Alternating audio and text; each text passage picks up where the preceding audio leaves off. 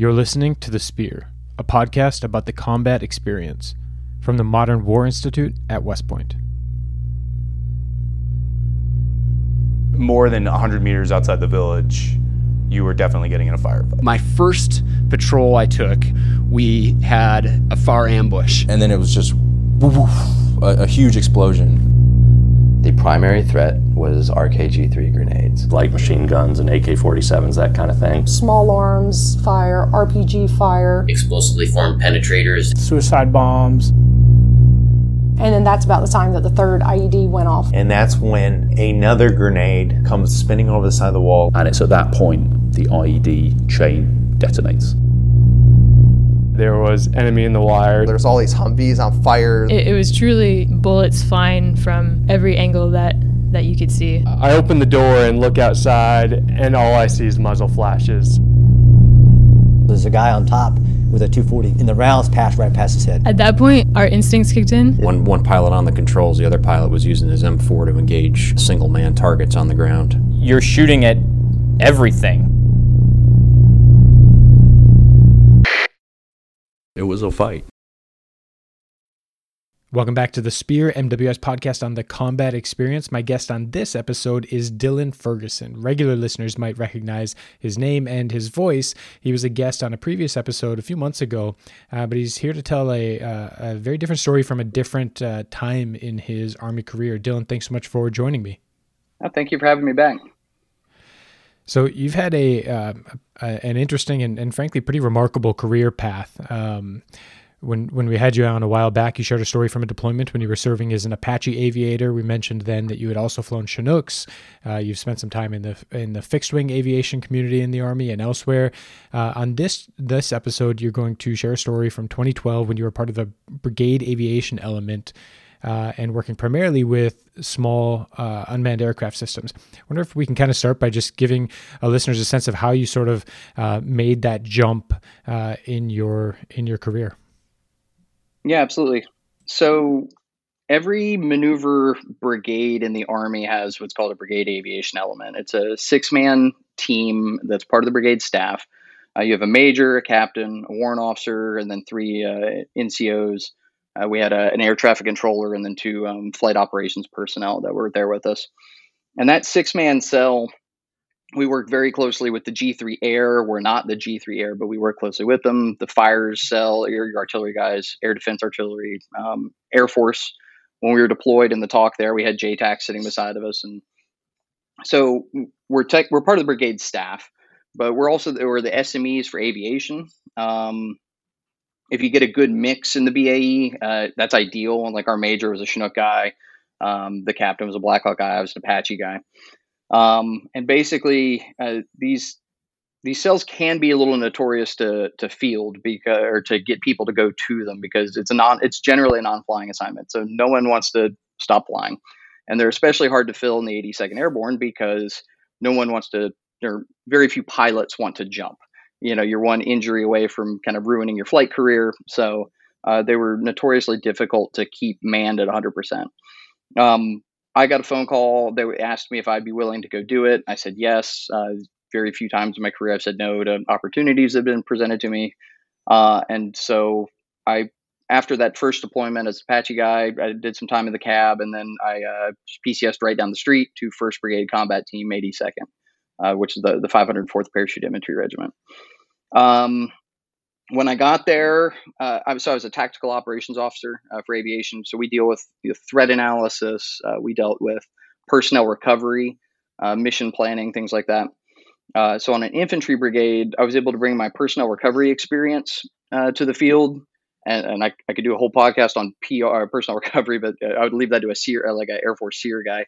So I did that with them, but then I also noticed these small UAVs that we had. We had the Ravens, and I started digging through the pubs and the regulations, and I realized these Raven operators, even though they're might be an 11 Bravo, 18-year-old private, they're supposed to get annual evaluations like an aviator does. They're supposed to have flight records, like whole flight record folders, and wow. We have what's called an aircrew training program.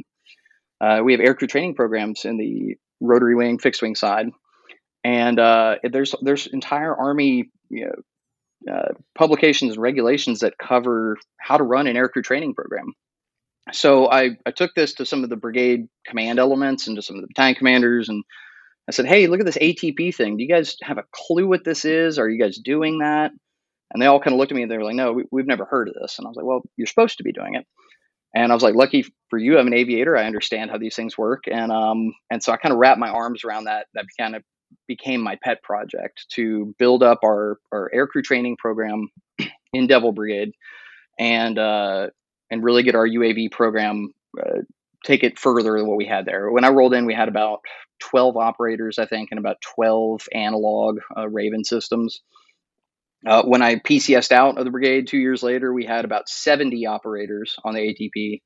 We had multiple master trainers, and we had 36 unmanned systems between the Pumas and the Ravens. So that was not all me, but I definitely was there trying to facilitate things, trying to get new equipment, get people trained, and that really that was really cool to see our program grow that much over 2 years, especially leading into this deployment.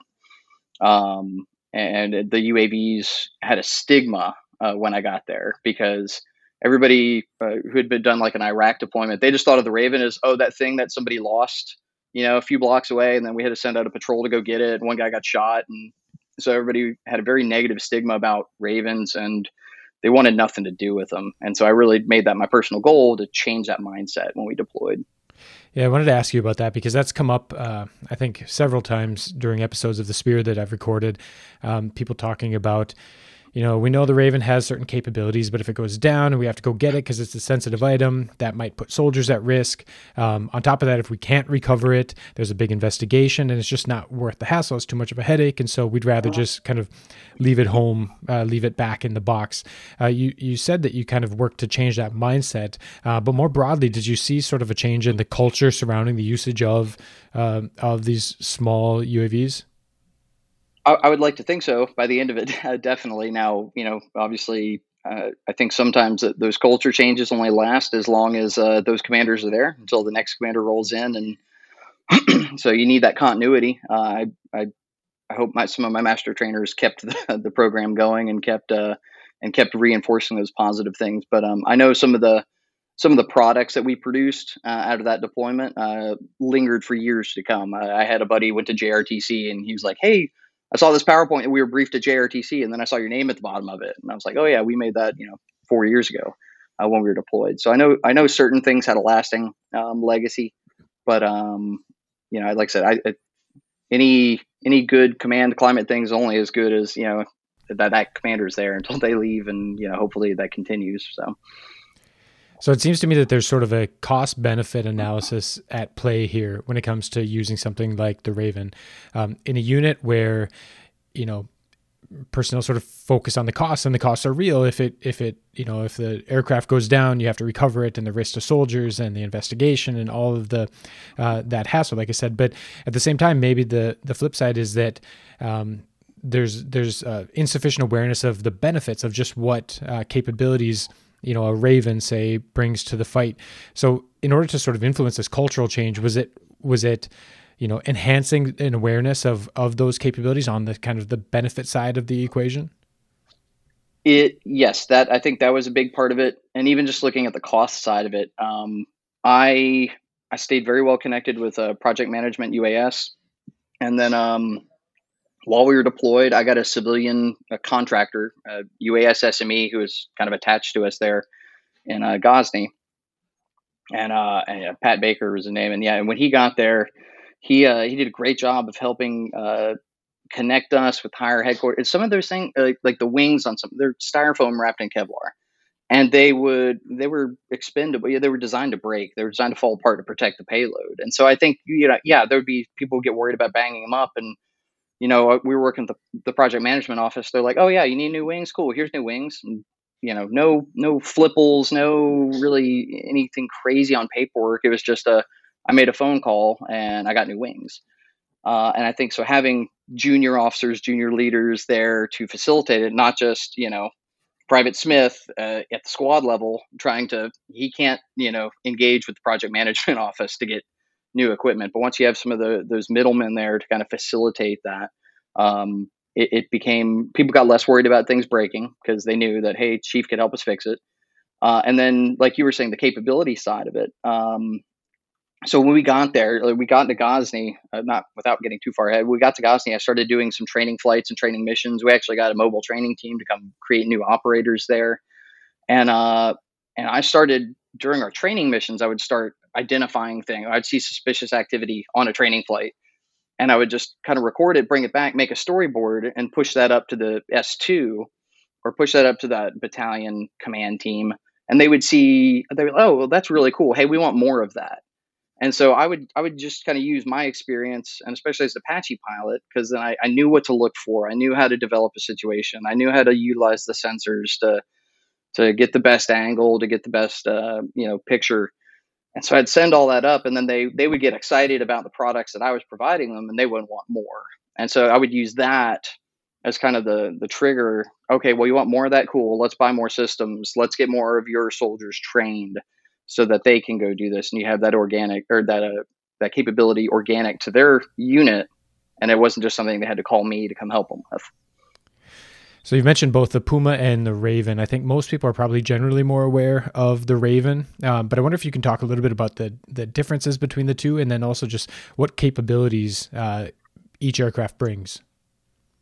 And honestly, so the newer Ravens, I think the newest version of the Raven, they both have their pros and cons. The Raven's small, it's light. You could launch it one-handed. There would be times I'd step out on the ramp of an MRAP and I could just chuck it with one hand and then pop back in. And it was simple. The Puma is much more heavy, which when you're in an environment like Afghanistan, without turning this into a lecture on aerodynamics and, the fundamentals of flight and what makes lift happen. When you're in a high, hot, heavy situation, whether it's a helicopter, airplane, or UAV, it doesn't want to fly very well. So in Afghanistan, things like the Raven are very advantageous because it's lighter, but the Puma has more because it's heavier. It's got a bigger battery. That's part of it. So it can stay in the air longer. The Puma is also quieter. There would be times I would want to use the Raven just for disruptive. We would take indirect fire from a neighboring village. I'd go fly a Raven over it. I'd bring it down as low as I was comfortable doing, and I'd just take the throttle to 100%. I mean, it's unarmed, but the average Afghani who's lobbing mortars, he just knows something's in the air. And so I would just do it just to mess with them when we, at our normal peak time. When you say as low as you're comfortable with, how low is that? With the Raven, I would bring it down to, maybe 100, 150 feet, which I wouldn't recommend to people if they're just going out there and, because obviously the lower you get, if you lose the signal, something you run a risk of, crashing it into the trees. But I would bring it down. I would keep an eye on the signal and that kind of thing. And but I would just do it just to, again, and take in calculated risks. But I would do that as disruptive operations. Whereas the Puma is really quiet, and I could get pretty low. And honestly, people wouldn't even know that we were there. Sometimes I was worried about looking down. When I was looking at the image, I was trying to make sure my the shadow of the air vehicle didn't cross over the target, because I was afraid I'd burn myself that way if they saw a shadow cross over top of where they were sitting. It was a really, really good system. Yeah. Now they've upgraded the payloads and all these things over the years. The Raven actually has a gimbal payload now, similar to what the Puma had. And so I haven't flown the gimbal Raven, but I've heard from people that I still talk to that it's a very impressive system now. Okay.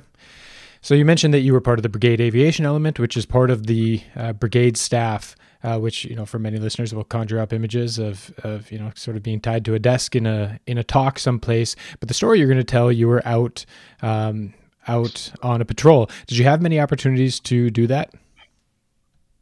Not regularly, but every now and then. I'd say maybe a couple times a month. So yes, I was sitting in the talk, and my major actually, we were short staffed. The major got pulled to be the chops, the current ops officer. My captain became the battle captain, and so really I became kind of the de facto brigade aviation officer on many days. Okay. And so I would sit there and man the desk, and so 12 hours a day for a 9-month deployment, and so I was looking for any opportunity I could. It's I'd rather be out on a foot patrol than sitting at this desk for another day. So, sure. So it was kind of circumstance. So that civilian I had, Pat was living in a transient tent that we had on the fob. And he ran into, there was an infantry squad that was there. He was a former Marine, so he just immediately started clicking with them. They kind of befriended each other. We trained some of their dudes up as Puma guys. So then I started working with them that way. And that's, like I said, I started flying training missions. I saw a couple things. I was experimenting at the time with different way. You have the ground control station, right? The antenna and the battery and the computer that you're using.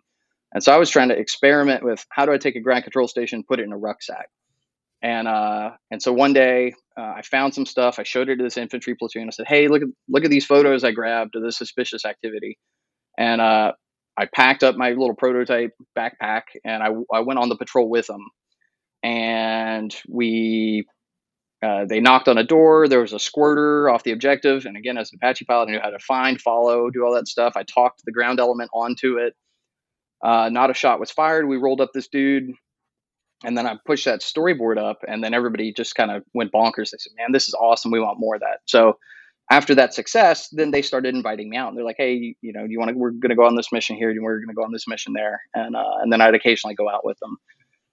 So that's kind of like I said, it was all circumstance, happenstance, meeting some people. And then before I knew it, I was rolling out in MRAPs and going with them on these patrols.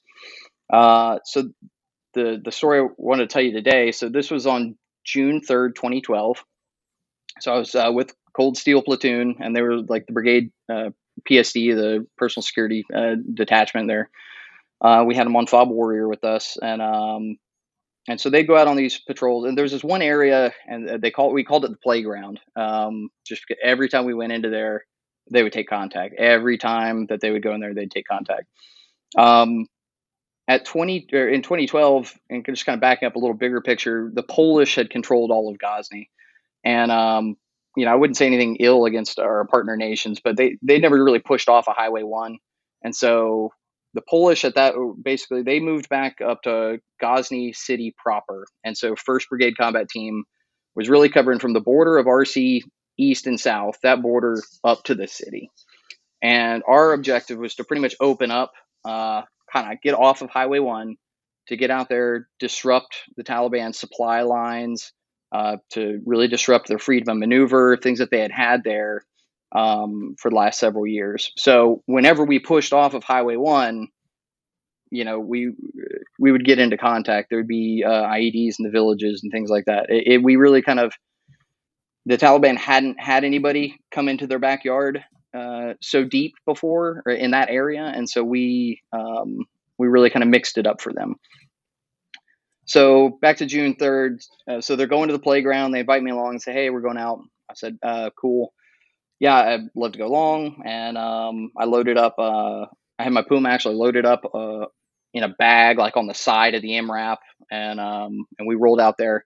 Like I said, I was experimenting with different ways to configure the ground control station. And so on this one, I had a ground control station set up in the MRAP. So I actually had the antenna up on top, and I had the wires all routed, and I had my computer set up in the back.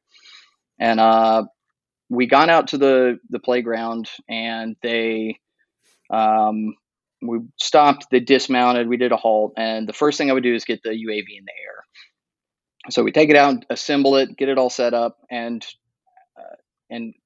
launch it so that I could get set up, get into an orbit. Again, I'm thinking about Apache tactics. I want to get overhead, whereas we would like scout a landing zone for, an air assault and make sure everything's good. I would get the Puma up and I would look for anything before they even started moving.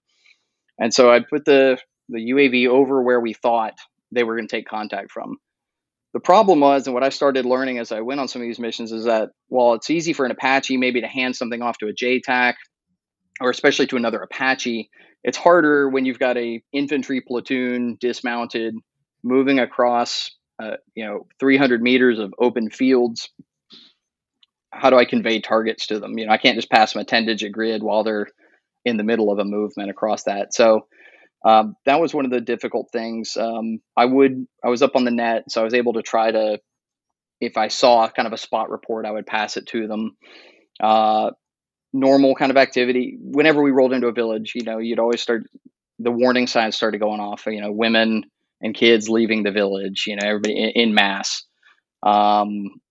other thing, dudes rolling up on motorcycles, wearing all black, all the kind of warning signs of, okay, hey, this is probably going to pop off. It was all starting to happen. I'm also, again, from previous deployment experience, I'm looking at some of the buildings. I'm trying to identify landmarks and features. I'm also looking for things like speakers on the side of a building, because even in a small rural village, I know generally if there's speakers on the side of a building, odds are that's probably a mosque. And so I can start to identify cultural landmarks, things we just need to be aware of if we get into a firefight. And I saw a couple guys get up on top of the mosque and lay down in the prone. Again, this is very suspicious, but nothing happening yet. The tick popped off with those guys on top of the roof. And like I said, the cameras were really good on the UAV. I could actually see the muzzle flat. I could see the little plumes of smoke and dust popping up from the rooftop. And pretty much as soon as I saw it and was getting ready to call it, they obviously know that the rounds are coming towards them. They knew. They called a tick, and then they sprinted across this 300 meters or so of open field to close with and return fire on this village. So the maneuver element's now moving towards the village. They're returning fire. It wasn't long before the dudes on top of the roof just went down the ladders, hopped onto their motorcycles, kind of shoot and scoot tactics that they were using, hopped on the motorcycles and took off out of the village. Good thing is I got the UAV up already. I'm already watching all this, so I was able to follow and track them out of the village. The MRAPs started opening up at this time. We had Mark 19s and 50 cals. They identified them. I was able to confirm that those are the bad guys, and so they opened up. They already could see the target, which was nice, and then I was able to help the best I could adjust fires, because I'm watching all this. The UAV is following them. I can see the rounds impacting around them. I can see the Mark 19 rounds impacting. I can tell whether they're long or short, and doing the best I can to help adjust fire. I mean, they're in the middle of the fight, so I'm not trying to micromanage by any means, but just kind of giving them some basic feedback. Where everything went sideways was, so now these MRAPs are in pursuit of these guys. They're engaging. And then the lead MRAP that got pretty far away from the rest of us in their pursuit, they hit an IED in the village. And that really just kind of took the air out of everything once that vehicle was disabled. So at that point, now everything kind of shifts focus. We're now in a recovery kind of mode. My MRAP was one of the closest ones, so we immediately just put the gas to it and try to get to the site as fast as we can. Was the Puma still up in the air? The Puma is still up in the air, so I immediately focus in, and there's a way you can put it into a loiter mode, and I pretty much told the Puma to hang out. I can even tell it to come back to me and loiter, and so I just put it into loiter mode so I could just go completely hands off. I was getting thrown around back there because I was just kind of a little sprawled out, kind of had my little nest and I was working from, and now we're flooring it in this MRAP, and I hit the ceiling at one point because I wasn't buckled in. So now I'm trying to get buckled in, trying to keep the computer from flying all over the place. And so I wanted to not worry about the UAV.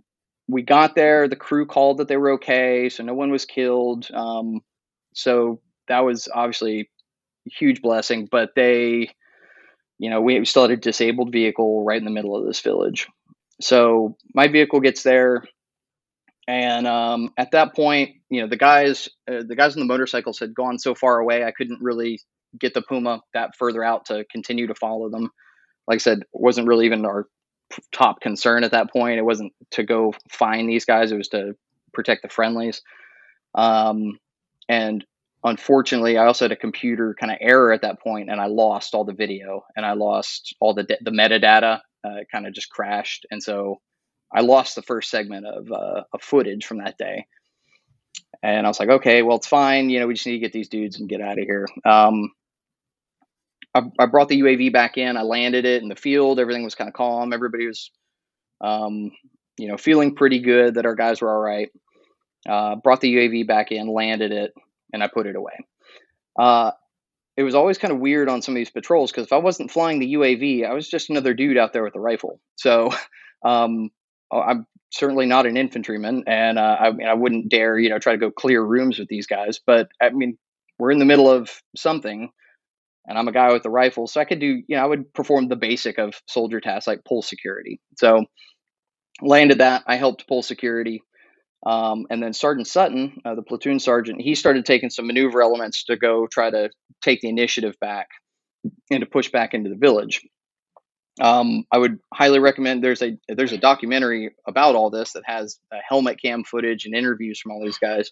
It's called My Fighting Season. It's a mini series, and this battle's covered in episode 1. But so Sergeant Sutton goes back out to take the initiative, and so there I am, just kind of hanging out at the MRAP, no Puma in the air, pulling security. Everything was kind of fine for a while, but then eventually our maneuver elements kind of overextended themselves. They got a little far away. The enemy maneuvered back in on us, and they set up a kind of a 270-degree ambush on us, kind of surrounded us from both sides, and then they started opening up. I remember that first mortar that came in and hit the compound right behind where the MRAP was disabled. And we kind of knew, okay, hey, this is starting to pick back up again. And then we had some very close calls with RPGs, light machine gun fire. And then it started to increase pretty rapidly.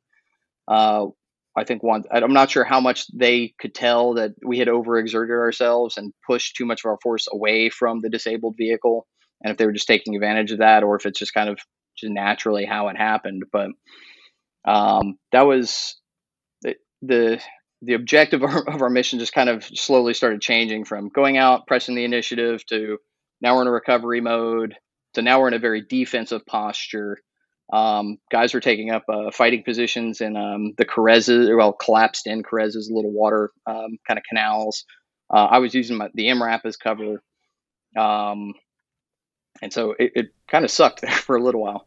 And then Sergeant Sutton got on the radio. He wanted the Puma back in the air. Yeah. I want to ask you about that because, once you hear that they want the Puma back in the air, you sort of know what to do. In that period before that, though, while you're pulling security, I envision this sort of, set of circumstances where maybe your focus, there are competing demands for your attention. One is, on your rifle and your sectors of fire and the task at hand of pulling security. The other is, okay, how do I get this vehicle back up in the air? Where are your sort of priorities and your focus during that time? For me personally, at that time, there was no question in my mind. I should get the Puma in the air because that's as a warrant officer, a technical expert, and at that time, that's what I was an expert in. I'm not an expert at being an infantryman, so I was like, well, I can definitely help. If I could influence it in the way that I was trained to influence the fight, then that's the way I was going to do. A different mission I was on. I mean, the first time that ever happened to me, that whole, rifleman first concept, the first time I ever dismounted with these guys on a patrol, one of the guys looked at me and said, "Hey, Chief, you can hang out in the MRAP if you want." And I was like, "Oh, well, why are you all dismounting?" I was like, "Well, this is an IED hotspot. So if the MRAP gets hit with an IED, we all want to be like not in it, they want to be out." I was like, "Oh, well, it sounds like I want to be out there with you guys." So that was the first time I ever kind of ran into that of, no, I don't want to sit inside this thing. But at that time, on June 3rd, I realized my value could be brought to the fight by doing what I'm best at, which is, at that point, piloting an unmanned system. So I immediately was, all right, let's get this thing back in the air. And you had to do this, you had to get it back up in the air under fire. Yeah. And so we had three guys on the patrol that day who were qualified to use the system. We had myself, Sergeant Martinez, who was in one of the maneuver elements, so he was actually out, so he was unavailable. And then Sergeant Matek, and Matek was his MRAP was the one that was hit with the IED.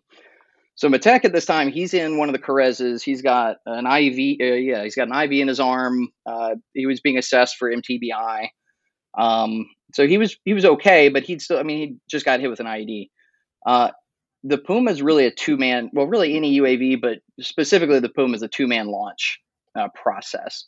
you have one person that's actually throwing it, and then you have another person that has to operate the hand controller, kind of the joystick. It's like a PlayStation controller with a screen. And so the guy with the controller, he's the one that's controlling the throttle. He's the one that's kind of pitching it up, and then the other guy has to go out there and actually chuck the thing. So right now it was just me by myself.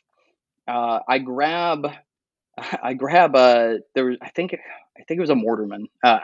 He was in the enabler MRAP with me, and I want to say he was a mortar guy, private first class. I couldn't have been more than 19, and I just kind of grab him like, hey man. And I hand him this PlayStation controller, and I'm like, I was like, you play video games? I'm like, look, I need you to press up on this. That's a throttle. After I let go of this thing, I want you to try to pull back on the joystick and try to get it into the air. And I'm like, okay, cool, got it, good. And then I run out under fire to try to launch this, and I'm kind of screaming at him, trying to talk him through it while I'm launching it. And so I take off, I run, I throw, and it almost got airborne, but it didn't. It kind of petered out. It kind of floated along the ground. And then it crashed right in the middle of this big open field that's in between us and the tree lines and the villages that we're taking fire from. So now I'm kind of really in a pinch because the UAV is out in the middle of this completely open area.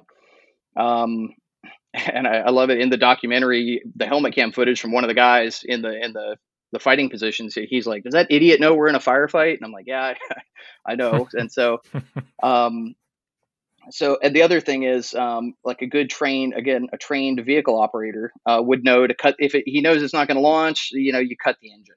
That way it doesn't burrow into the ground as the propellers are spinning, you banging up the propeller, that kind of thing. So I kind of just tossed this to a private who'd never held one before, and it didn't work. So I was like, all right.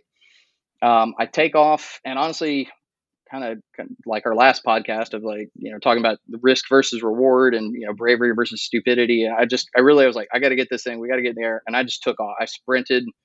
Luckily I was doing long distance running at the time, in my personal time. I took off, scooped up the UAV, scooped up the parts, and then just took off, and then just came running back to the MRAP. By the time I got back to the MRAP, Matek, my operator, had been hit with the IED. He had ripped his IV out of his arm, and he came running up to the MRAP with me. He's like, hey, Chief, let's go. Let's get this thing into the air.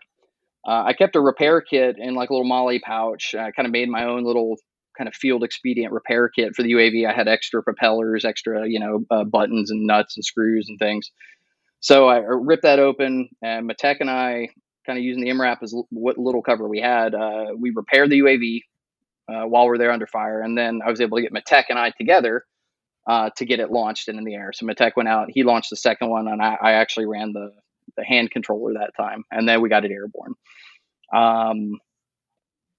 So, and kind of like I'd mentioned, we talked a little bit about it last time with helicopters, but whenever anything's in the air, and even whether, we're talking about the Raven and using it as a disruption operation, the enemy knows when things are in the air and they don't like it. And so even if it's unarmed, even if it's whatever. So once we got it up, things started to cool down just a little bit. It was very difficult on that second sortie to try to identify targets. It was now late into the midday.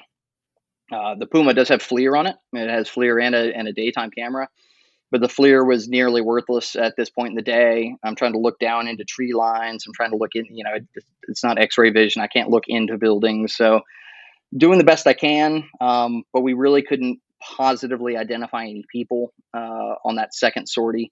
We were able to try to identify kind of the tree lines that it was coming from. We were able to kind of see an aerial view and actually see the angles and see that kind of thing. And I'm like, okay, if I was the enemy, where would I be? I'd be in this tree line right here. So we were able to kind of affect the battle in that way of giving us better overhead situational awareness. And the enemy, I mean, they saw us launch it, because we, in the middle of a field, we're doing this. So they knew that we put something into the air. And so that also kind of caused things to calm down a little bit. I had to bring it down and land it because we finally got a B-1 bomber to come in and do a low pass.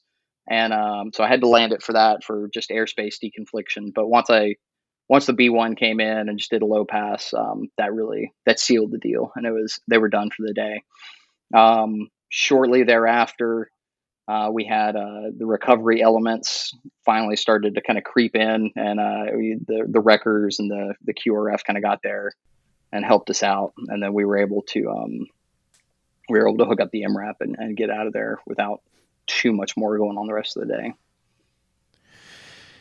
You know, one of the themes that has sort of come up time and again in episodes of The Spear that I've had the chance to record is that within a single combat event, there can be sort of multiple ways of experiencing it, even for a single participant in that event. Maybe a better way of putting it is that there can kind of be multiple experiential phases. I don't know if that's a better way of putting it or just a more pretentious way of putting it, but I think your story provides a really good example of this, because there's a period when the Puma's in the air and you're flying it. There's another period when the Puma's on the ground and you're just pulling security. And then there's a period where you're sort of frantically trying to get the vehicle back up in the air. I wonder, sort of from your perspective, how your experience of that event changed. You know, when there's a task at hand that's closely associated with your purpose for being out there, flying the Puma or getting it back up in the air, were you more focused? Was there more or maybe less adrenaline coursing through your body? Were you more or maybe less fearful during those times? If anything, and especially compared to prior engage, like as an Apache pilot, I would say in some ways it was more fearful. It definitely, my entire time in the BAE, all these patrols I went on gave me such a wonderful respect for the customer on the ground. So I had been an Apache pilot. I'd worked with infantry. I've worked with the armor. I've worked with all these guys. I've been in firefights and I've helped bail them out, you know, or whatever. But you're still kind of detached from it unless you've done that in a previous life. I just did it in reverse. Normally guys go infantry and then they put in and go to flight school. I went to flight school, did that deployment, and then I went to go work with them. So I earned a whole new level of respect for what they were going through. Instead of just, okay, I see tracers in the Apache, I'd see something. I could hear bullets cracking past me. And I was like, okay, this is different. You know, this is not that my time in the Apache was any less real, but I really had a new sense of how real it was.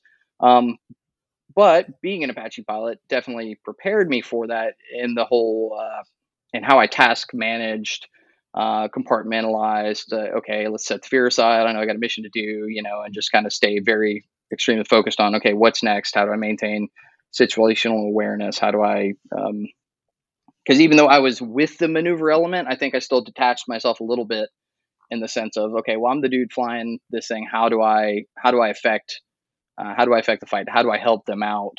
And so I still kind of thought of them as a customer that I was supporting, even though I just happened to be with them. And there was days, like different missions, I would try different ways of setting up the ground control station. Some days we'd set up like a traditional OP, and I'd have like the fire support officer and a sniper and maybe or like a forward observer, and like three of us would find like an old burned out grape hut, and we'd set up our ground control station there. So I definitely experimented and toyed with different ways of bringing that UAS capability to the fight, and saw what worked most effectively and saw what didn't work. Okay. I find it really interesting that you talk about the infantry soldiers as the customer. You're part of the same unit. You wear the same unit patch. Heck, you're going on patrol with them, and yet you think of them as the customer. And your time in the BAE sounds like it was impactful. It sounds like it was successful. And I would imagine that sort of approach, that perspective of the infantry soldiers being the customer, is part of that. Is there anything else that you think really contributed to your success in that role? So I think what made me personally successful in the BAE was the freedom of maneuver that I got from my supervisors and my chain of command. 9 times out of 10, I'd go to my boss and I'd say, "Hey, I got this idea. I got this project I want to do, or I want to go do this, or I want to go do that." And after it took a few months to prove myself and to earn that. But once I achieved that, they really just let me run with whatever I would. They're like, "Hey, you already got the ball. You're already halfway playing this thing, so just run with it." And maybe that was setting up a range, like a UAV range, and tasking out parts of the brigade to come support that, or maybe it was a project to acquire a new UAS. I was always trying to get like the latest and greatest technologies, working with the PM shop. And so nobody really impeded my ability to do that. I had a fantastic time on the BAE. I've recommended it to people before, but I caveat it with, experiences may vary. I know guys that went to the BAE and hated it. They hated every moment of it because their chain of command basically stuck them in that talk, and they worked on the brigade staff the whole time, and they were not allowed to do anything else. So what really set it apart for me was that fantastic leadership that I had above me, the captain, the major, and all the way up to the brigade commander, them allowing me to be me, to be that warrant, to be that tactical, technical expert, and then to bring what I could to the fight. The BAE sits in kind of a unique spot. It's an enabler, also part of the brigade staff. From that vantage point, are there any other lessons that you'd like to share that maybe you derived from that experience and from the successes that the BAE had, and the successes that the brigade as a whole had? So I think what made the BAE successful, and honestly the brigade as a whole successful, was the people, those junior to mid-grade leaders, those junior officer, company grade officers, and NCOs being conduits, being advocates for their respective section. So Private Smith can go do something excellent with the unmanned system, but if there's nobody to be a vessel and to carry that message higher, if nobody does a storyboard about it, if nobody puts people in for awards even, then their achievements, their accomplishments, they stay in a vacuum. They stay in a bubble down there at the squad and platoon level. And while they might get, accolades from their peers, those are really the things we want to capture and we want to elevate. So that others can learn from it, so that it can be developed into TTPs. It could, make it into doctrine, or that when people do something that's worthy of recognition, that we can actually get them recognized appropriately for their achievements. And that's what I think we had a really good team. Between the major, the captain, myself. And then some of the company and battalion leadership. I think we did a fantastic job as an organization in capturing the things that we were doing, documenting it, and then passing it along so that others could benefit from it as well. Sure. What about the way we use small UASs? Given this operational experience that you have, I wonder if you have any ideas about the way that we employ these vehicles, and also the way we manage the community of the fairly dispersed community of people who fly them. So one thing that was kind of troublesome to me, and so I talked about, you want to be an advocate.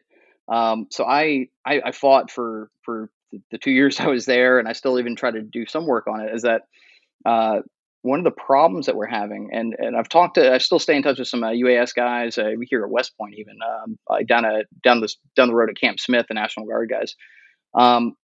The small unmanned system community, or the small UAS community, it's not an SQI, it's not even an ASI, an additional skill identifier that it gets attached to your MOS. So we have these 18-year-olds, they're 11 Bravo, and they're taking on, because as I said, if you're doing it properly, they're supposed to be getting annual evaluations. They get a lot of extra things added to them, very much like a helicopter pilot.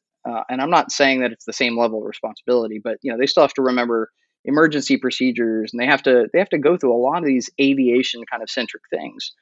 But we don't even give it an ASI.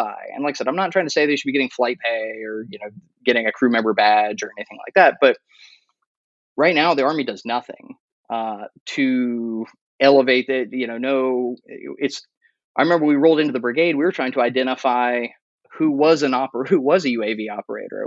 I had to get put out a message to all the first sergeants to kind of look at their formation and say, hey, how many of y'all know how to fly a Raven?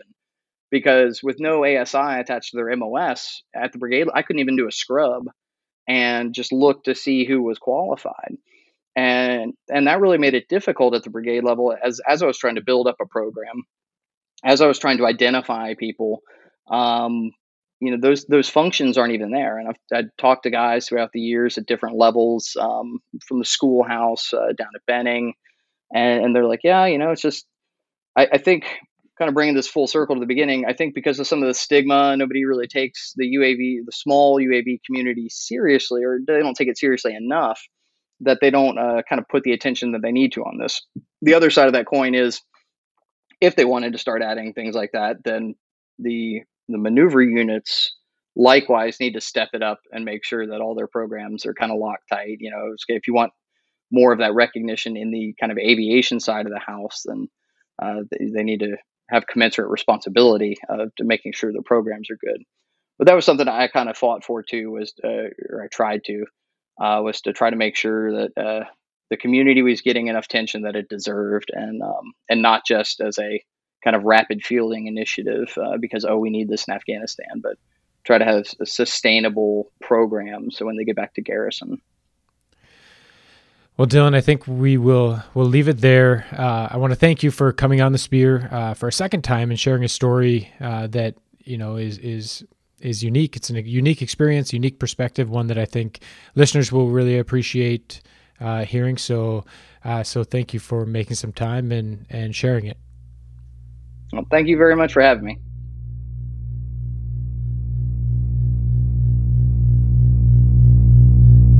Thank you for listening to this episode of The Spear. The Spear is produced by the Modern War Institute at West Point. What you hear in each episode are the views of the participants and don't represent the position of West Point, the Army, or the U.S. government. Be sure you're subscribed to The Spear on Apple Podcasts, Stitcher, or your favorite podcast app, where you can also give the podcast a rating or leave a review, which helps us reach new listeners. And if you aren't yet following MWI on social media, please find us on Twitter, Facebook, and LinkedIn. Thanks again for listening.